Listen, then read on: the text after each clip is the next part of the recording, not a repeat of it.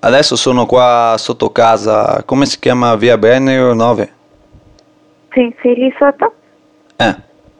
Mi apri? Adesso io ti apro il portone, sì, tu quando entri prendi la scala subito girando a tua destra, viene per la scala al primo piano, la porta numero 1, la apri e entri, ok? Ok.